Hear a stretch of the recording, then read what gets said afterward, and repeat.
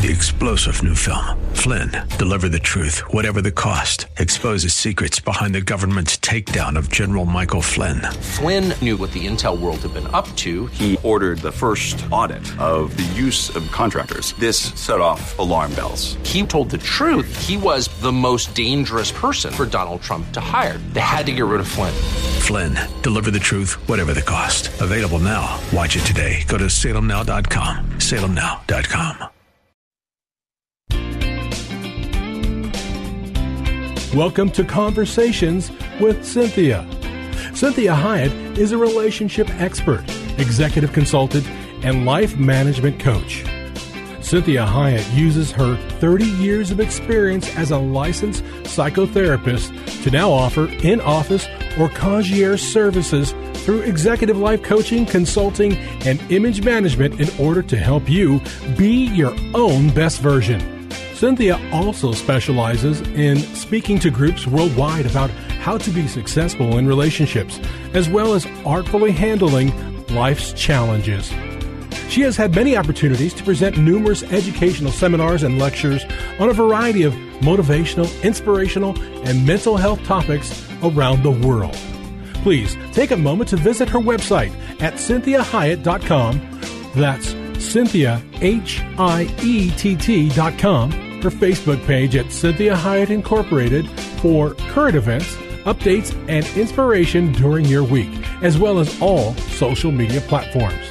You can hear this show as a podcast on iTunes and many other podcast services. Follow her on Facebook and Instagram. Now, with today's fresh insight, here's Cynthia Hiett. Well, welcome to Conversations with Cynthia. I'm your host, Cynthia Hiett. I hope you had a very nice week, or at least a week that maybe you experienced some positivity. Maybe you experienced a God moment. Maybe you had a better interaction with someone that usually gives you difficulties. Who knows what? But I think I just want us to really continue to think about having hope and continuing to be hopeful people.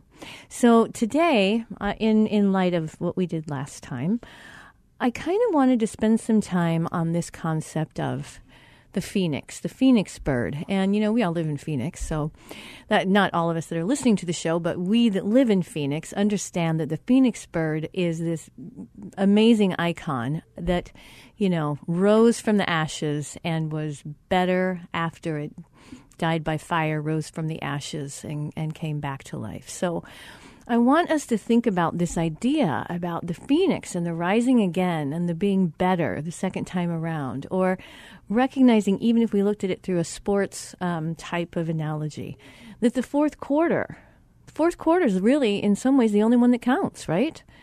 And so when we think about the fourth quarter, I want you to think about this idea that, you know, we all have a locker room, right?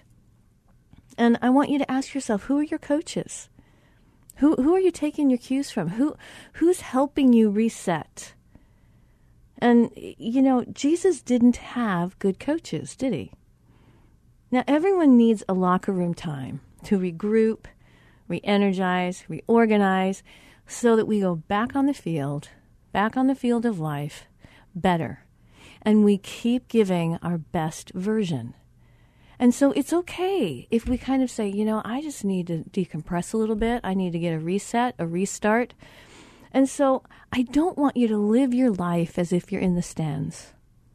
Or I don't want you to be just walking off the field, just saying, forget it. To heck with it. I'm not doing it anymore. This is stupid. Nothing ever works. So I want you to think about that. And I don't want you to live in the parking lot, you know, just having your life be a tailgate party. You're born for a reason. There's a point to you being here. So if you're in the locker room right now, remember that there are people out there in the stands waiting for you. They're wanting to cheer you on. See, the world is like a stadium. And so there's a reason that you were born, and God has a plan. And I want you to get out and play the game God has created you to do. The game He's destined you to play. So I want you to really hear this statement, which has helped me through the years. that God gave me. And he said, compete with myself, not with others. So I work really hard at not falling into the comparison game, the weighing and the measuring. You know, like, well, they do this better than I do. Well, I'm better at them, than they are with this. And it's really, really destructive, because you have to remind yourself it's your game. You're the only one, it's you. You're the star of your life. And so you want to think about these other people. They have their own sport, whatever it is, and I don't know how well they're playing it. But they have their own stadium to play in as well. So I want you to think about this as we have talked, this month about vision and the need for vision, and that people without vision have no hope, that people with no vision perish. They become unruly. They become where they don't know where they're going. So I want you to communicate the vision that you have out loud. That doesn't mean telling it to everybody. I want you to be, judicious about who you're sharing all of this with. But I want you to talk about it, because one of the things that we know about the way God has created the universe is he spoke it into existence. He said, let there be light, and there was. This is why it's important for us to speak out loud what you're doing and what your hopes are, what your vision is, what your dreams are, what you're expecting, what you're looking forward to. Because remember when we've talked about the brain, and we know that, the right side of our brain and the left side of our brain and the prefrontal lobe, by the time we're 24, they all three work together. And that our brain is just like a GPS. So your thoughts are like an address. So you and I both know when you put in an address into your GPS, it gives you so many different routes that you could take. And if you've ever tried to get an address out of the GPS, or you keep saying reroute, right? It's a lot of effort. So I want you to think about, what am I speaking out loud? What am I telling myself? Because my brain will simply follow that direction. So be redefining your life, reevaluating it, redoing it. See, we want to always start with the designer of our life, the one who started the whole entire game that we are now living in.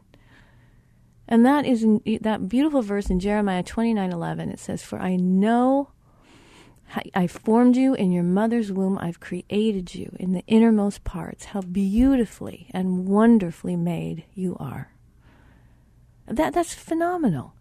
For God to say, the God of the universe to say, how beautifully and wonderfully made you are. That he was very glad he created you. So as we think about this, I really do like sports. I love to see people excel. I love to see people, overcome and have a great comeback. And so I want us to talk about this idea about having a comeback, and that we want to have a comeback. We want to always be coming back. Until the day we pass, we don't want to quit our life. So the greatest comeback of all times, I love to tell people this story. This was actually 18 years ago, and this was in Sports Illustrated magazine, was covering the Baseball World Series, in which Arizona Diamondbacks recovered from a slump to defeat the New York Yankees in the last inning of the final game. And it started the editors thinking about the greatest comebacks in history. So they produced their list of the top 10 comebacks of all time. And this is amazing. Sports Illustrated list, it was a very eclectic one. And Elvis Presley was on it as a result of his TV special in 1968 that revived his sagging career. Muhammad Ali made the list when he returned from his forced 7-year exile of boxing and reclaimed the world championship. And Harry Truman made the cut owing to his 1948 victory over Thomas Dewey, when all the polls had him losing by a huge margin. They had Michael Jordan. You know, he gave up baseball and returned to his first love of roundball and found a spot on top of the 10 comebacks in history. So even humanity was on the list. It talked about after recovering from the Black Plague of the 14th century, when 25 million Europeans died. So number 2 of the all-time greatest comebacks was Japan and Germany, devastated by World War II, but becoming world economic powers within a generation. And now I hope you've been waiting for this. Are you ready for this? The number 1 greatest comeback of all times, as named by the editors of Sports Illustrated magazine in November 12, 2001, that issue, was Jesus Christ. Jesus Christ stuns Romans, defies critics by his resurrection from the grave. I couldn't believe it. I was amazed. This wasn't Christianity Today magazine. This was a men's sports publication, right? Secular. And the fact that these writers who, generally are going to tiptoe around religious things and apologize, when a sports figure gives God some credit, here they were proclaiming Jesus' victory over death as the most impressive comeback of all the ages. I mean, it was so very refreshing for me and very motivating. So when you think about this, I have to say top 10 comebacks of all time, because there's yet another comeback in the offing, one that's going to dwarf everything else. And that is when Jesus comes back. And this is huge. Jesus Christ is coming back. So if you think the first time was spectacular with the angels and the stars and the magi and getting ready, just get ready to be shocked, because when he comes back, this is going to be a big deal. This is going to be something that is going to rock the entire universe. And so I love the fact that this time when Jesus comes back, he's not going to slip quietly in some out-of-town little place in a little hovel in a little manger. I mean, we're told that every knee's going to bow. So it staggers the imagination that every person will stand before the returning Christ and report in.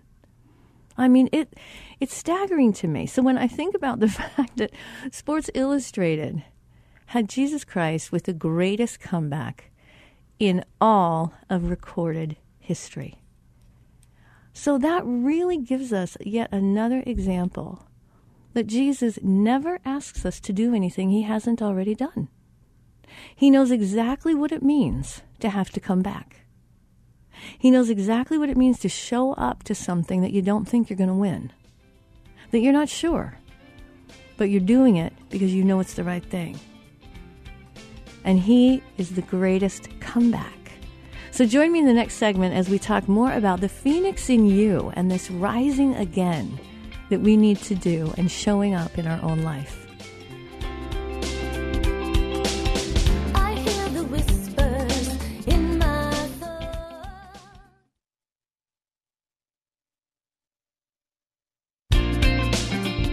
Well, welcome back. I'm Cynthia Hiett, your host. You're listening to Conversations with Cynthia, and we are talking about the Phoenix bird and greatest comebacks of all times. And that Jesus Christ was listed in Sports Illustrated in 2001, in November 2001, as the greatest comeback of all times. He rose from the dead. And that's exactly what the Phoenix bird does. And we who live here in Phoenix can really use that to inspire us. Because, see, in Greek mythology, a phoenix is a long-lived bird that cyclically regenerates and is reborn. So it's associated with the sun because it obtains new life by rising from the ashes, right? And in some sources say the phoenix dies in a show of flames and combustion, although there's other sources that claim that the legendary bird dies and simply decomposes before it's born again. Either way, it's magnificent. It's phenomenal. So it's this symbolizing renewal and symbolizing the beginning, a new beginning, the overcoming, the rising above, the resurrection. And so it's interesting that Greek mythology had already started talking about the phoenix bird before Jesus showed up, and that this is always how God does this. He's always showing up. And this is why when we are talking about the fourth quarter is the only one that counts. I want you to think about the first 3 quarters of your life, right? Well, maybe they weren't played well. Maybe you learned, hopefully. Maybe there's lots of mistakes that you make. Maybe you were humiliated at some point in your life. But you still need to be like the phoenix, like Christ, and resurrect. Come back. Come back. If you've had a mistake, if you've had a major setback, anyone that's ever done anything big has had a list of incredible failures and mistakes, and some that are mortifying. Some are so embarrassing. And so this is what I want you to think about. I want you to say, there is a phoenix in me because Christ lives in me. And he's wanting me to rise again.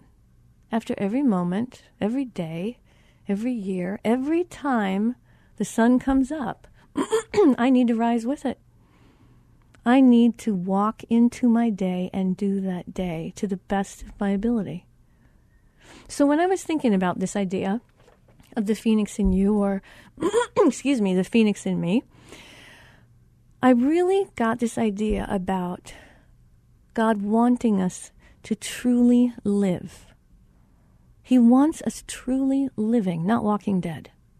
And I know I've had times in my life when I've been like the walking dead, where I just didn't want to care anymore. I didn't want to try anymore.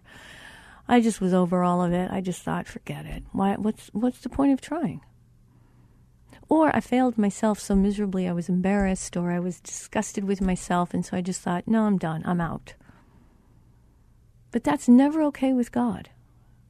That's never okay with God. He understands that we may have to sequester ourselves. He may understand that we have to be in the tomb like Jesus was in the tomb, but Jesus rose again. So the greatest comeback of all times was Jesus Christ. So I want you to ask yourself, and this is part of it. This is a book I wrote, and it says the book is called God Wants You Truly Living, Not Walking Dead. And this is where God gave me some of these insights that really helped me. And it was a difficult time in my life. It really was. And I thought it was a bad enough time in my life, but writing the book seriously almost killed me. It was a tough book to write. But God gave me some great insights. And one of the things that he really impressed upon me was Luke chapter 17, verse 33. And it says, whoever tries to keep their life will lose it. And whoever loses their life will preserve it. And so what that did was that gave me this great saying that is what has to die in order for you to live. See, this is this crazy kind of contradiction of life and death. That Jesus had to die in order to rise again. So there are some things in my life that might have to die in order for me to rise to some other occasion, rise to some other accomplishment, rise to some other way of living, or knowing new people, or new endeavors. And so sometimes I have to say to myself, something might need to die. And that's where he gave me this really interesting way of thinking about this. When I thought about, what really has to die in order for me to live? And so he gave me Isaiah 43, verses 18 and 19, which is a favorite memory verse of mine. And it says, for my thoughts are not your thoughts, either are your ways my ways, declares the Lord. For as high as the heavens are higher than the earth, so are my ways bigger than your ways, and my thoughts than your thoughts. And I thought, that is like God. He's saying, listen, When I say to you that something has to die in order for you to live, and it looks like I'm doing everything upside down, inside out, and backwards, that may be true because my thoughts aren't like your thoughts. I don't do things the way you do things. I'm so much higher than what you could ever conceive of, than what you can even dream of. And so we have John 10:10. It says, the thief comes to kill, steal, and destroy. The thief comes only to kill, steal, and destroy. I came that they may have life and have it abundantly. So we have to really recognize that there is a process here. And so there's this whole, issue of change, right? And change is tough, even sometimes good change. Good change even can be horribly stressful. It's that idea that, people want to lose weight and they lose the weight and then it's kind of stressful because maybe there's more expected of them. Maybe they have to work more and make more money to buy more clothes. Whatever it is that made this, oh my gosh, I thought this was going to be the best thing that ever happened, and they find out that there might be some things that were a little uncomfortable that they didn't anticipate. So when we are really choosing to rise again, to play the game, to run out onto the field, to show up and do our life, we have to recognize that some things can't come with us because they'll maybe hold us back. Maybe they'll compromise us. It's kind of like, wouldn't it be ridiculous to see a football quarterback running out onto the field with a cigarette in his mouth? How crazy would that be? It's very distracting for him, for one. It certainly doesn't help him athletically. But it's also steals from him his ability to think about what he's really supposed to be doing in the game. It's a distraction. So I must be willing to give up what I am in order to become what I will be. And that was written by Albert Einstein. So he understood this process, that I have to give up what I am or think I am or want to be in order to become what I really will be, could be, should be, would be, ought to be. So this is Cynthia Hiett with Conversations with Cynthia. Join me in the next segment as we talk about the 3 types of change. I hear the whispers in my thoughts.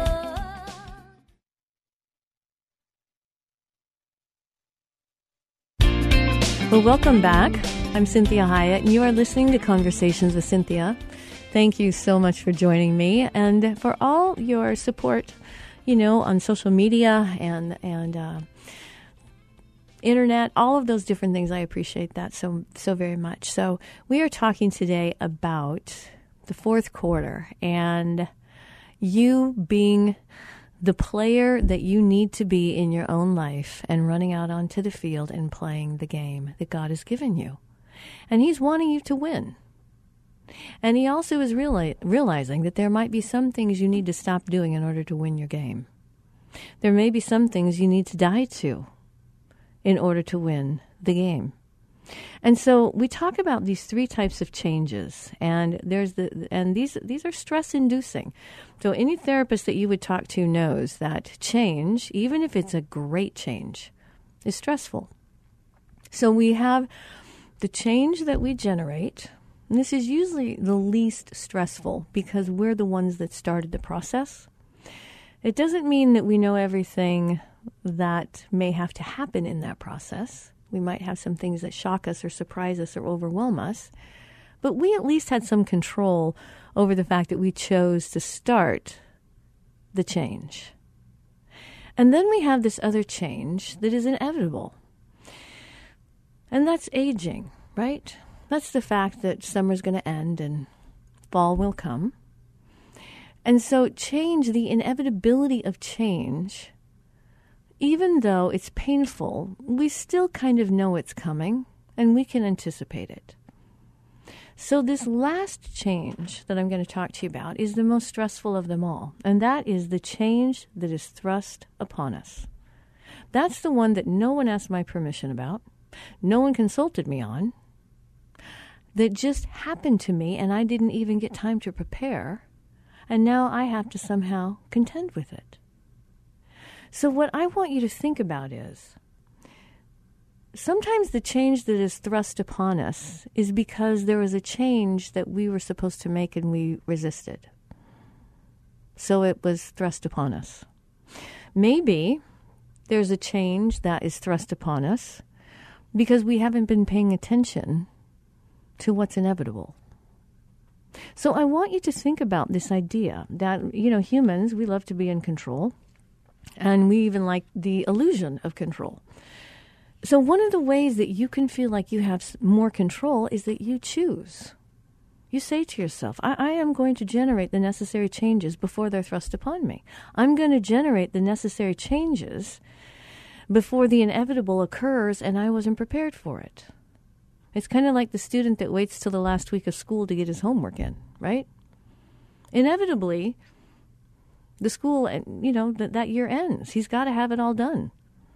So this is where you want to think about, if I want to make these things easier on myself, then I need to work harder at doing the changes that I need to do before they are thrust upon me.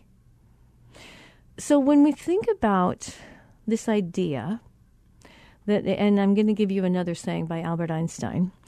And Albert Einstein said, God always takes the simplest way. And that is a trust issue that we're going to have with God. Because why would God complicate it unnecessarily? It's already hard enough for all of us. So we can trust that God is really doing things the simplest way possible. So this dying to self, right? Living a crucified life is not easy. But it is truly the simplest way to having the resurrected life, right? So think, if you've ever had to contend with someone you love dying, or an animal dying, and there's nothing you can do about it, and they're fighting it, and they're fighting against it, and it's inevitably going to happen. This is where you want to think about, this is the wisdom that God gives me about walking out my own life. That I can either resist it, refuse it, judge it, make it harder, or I can simply accept and say, God, you're going to be with me through this whole entire change. However this looks, you will not leave me. You will be with me on the other side. And so this is important as we look at our daily life and we look at our life as an adult. We look at the life of our relationships. We look at the life of our jobs. Whatever the thing is that you say to yourself, how can I make sure I'm dying to the right things so that this thing doesn't actually kill me? And this is where we think, where you want to think about this idea of Jesus, that he so willingly went to the cross. This is Cynthia Hiett with Conversations with Cynthia. Join me in the last segment as we talk more about what has to die in order for you to truly live.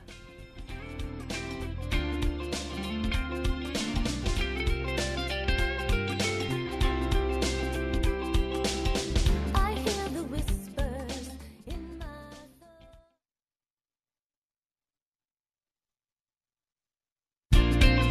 Well, welcome back.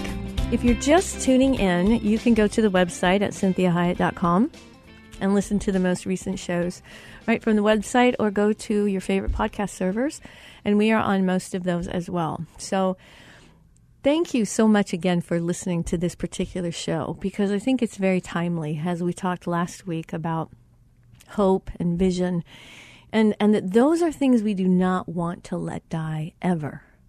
And so when we're thinking about this idea about the phoenix in you, the phoenix in me, and what has to die in order for me to live? What has to die in my life? Is it judgment, prejudice, lifestyle habits? Is it, for me, one of the things that had to die for me was a dream. And it really hurt my feelings from God. He really hurt my feelings. And it's the best thing I ever did, but I didn't do it as well as I would like to have done it. And I really, really resisted it. I did not want that dream to die. And the thing that was so amazing about it, now that I'm on the other side, is I'm so glad that dream died, because he gave me such a better life than I could ever dream of. But I didn't know it at the time. And it was tough. So that was part of the inspiration for me writing this book, this God Wants You Truly Living, Not Walking Dead. And so it's learning what has to die in order for me to live. So I gave you that quote by Albert Einstein. He said, God always takes the simplest way. So I want to read you this verse out of Luke chapter 17, verse 33. It says, whoever tries to keep their life will lose it. Whoever loses their life will preserve it.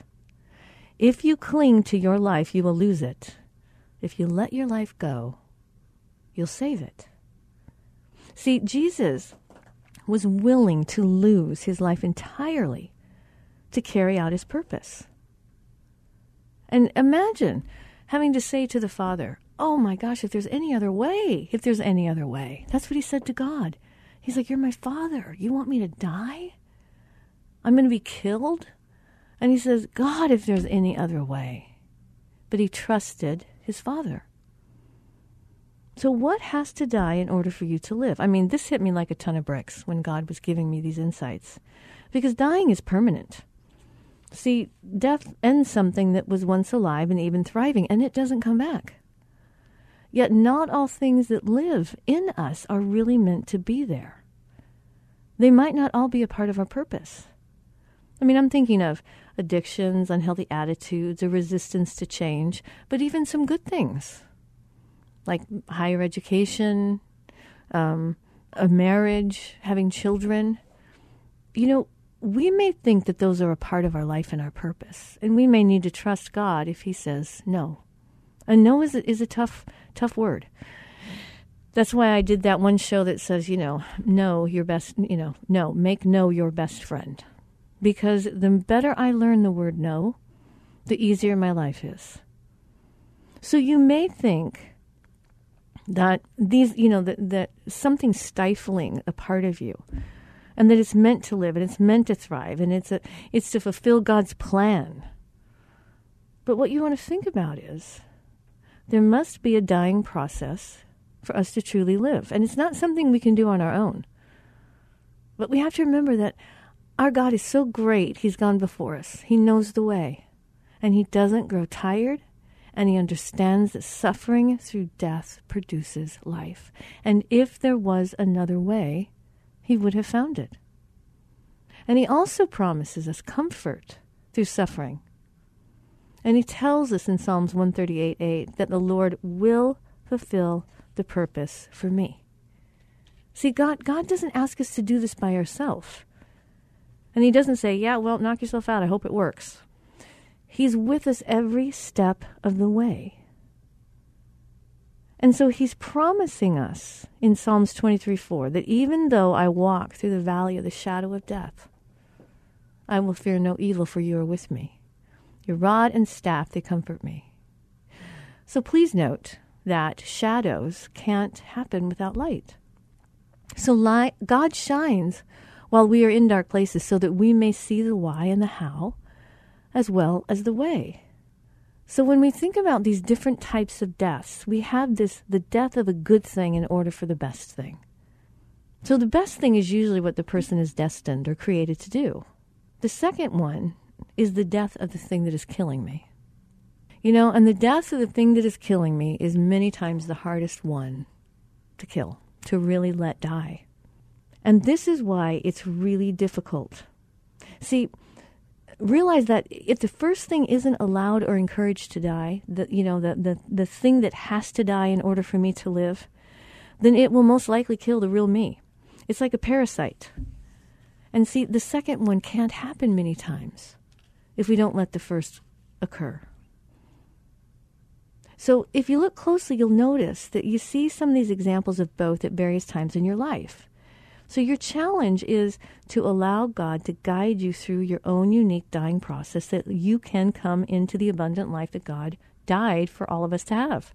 Now, I know you're saying to yourself, wow, Cynthia, this isn't a very uplifting show today. And I really get that. And I know that when I wrote this book, it was so tough, but it's been so revolutionizing to me and to so many people that have put these concepts into practice.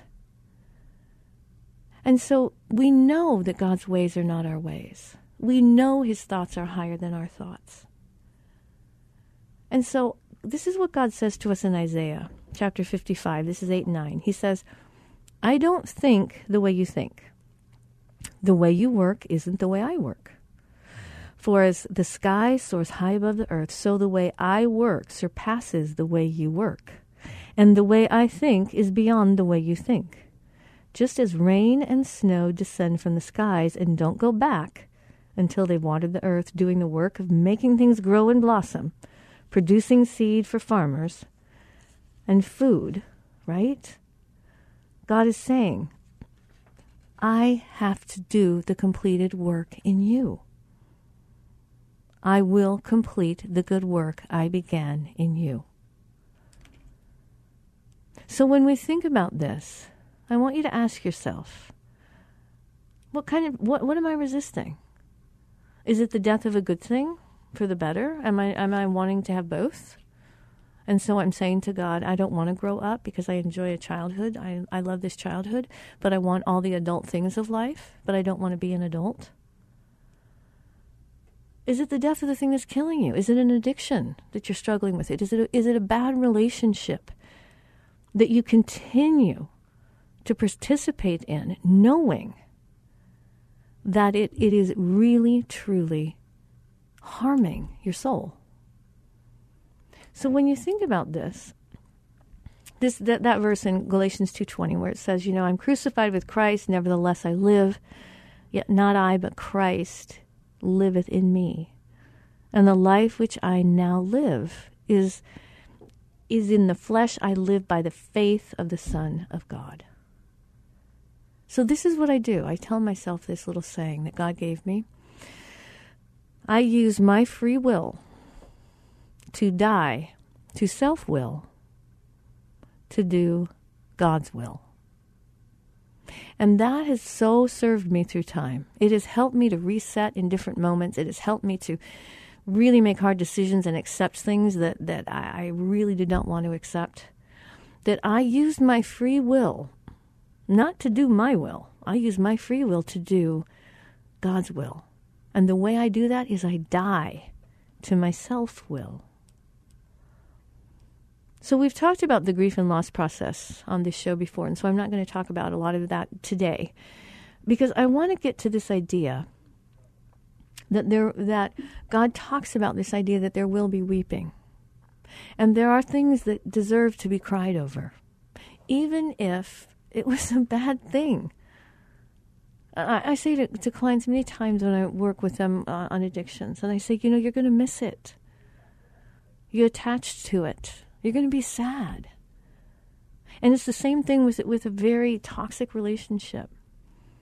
We may be relieved to not have all that chaos and all that hurt and all that overwhelm.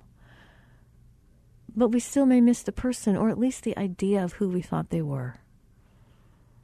And so God tells us in Revelations chapter 21, he said, he will wipe away every tear from their eyes.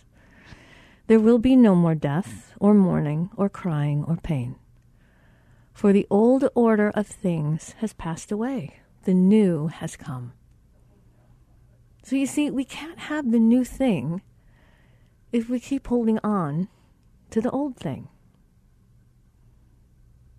So here's a prayer that I'm going to give you, that God gave me, and this is the only prayer I have ever needed, and it really encompasses everything. And I say to God, your will, your way, always. Amen. And so when I'm trying to make a decision, when I'm resisting something that I know that I should do, that I could do, I ought to do, whatever it may be, if I don't know what to do, I say, God, I just want your will. I want your will, your way, always. And it helps to kind of recenter me. It helps me to regroup. It helps me to get back on the path.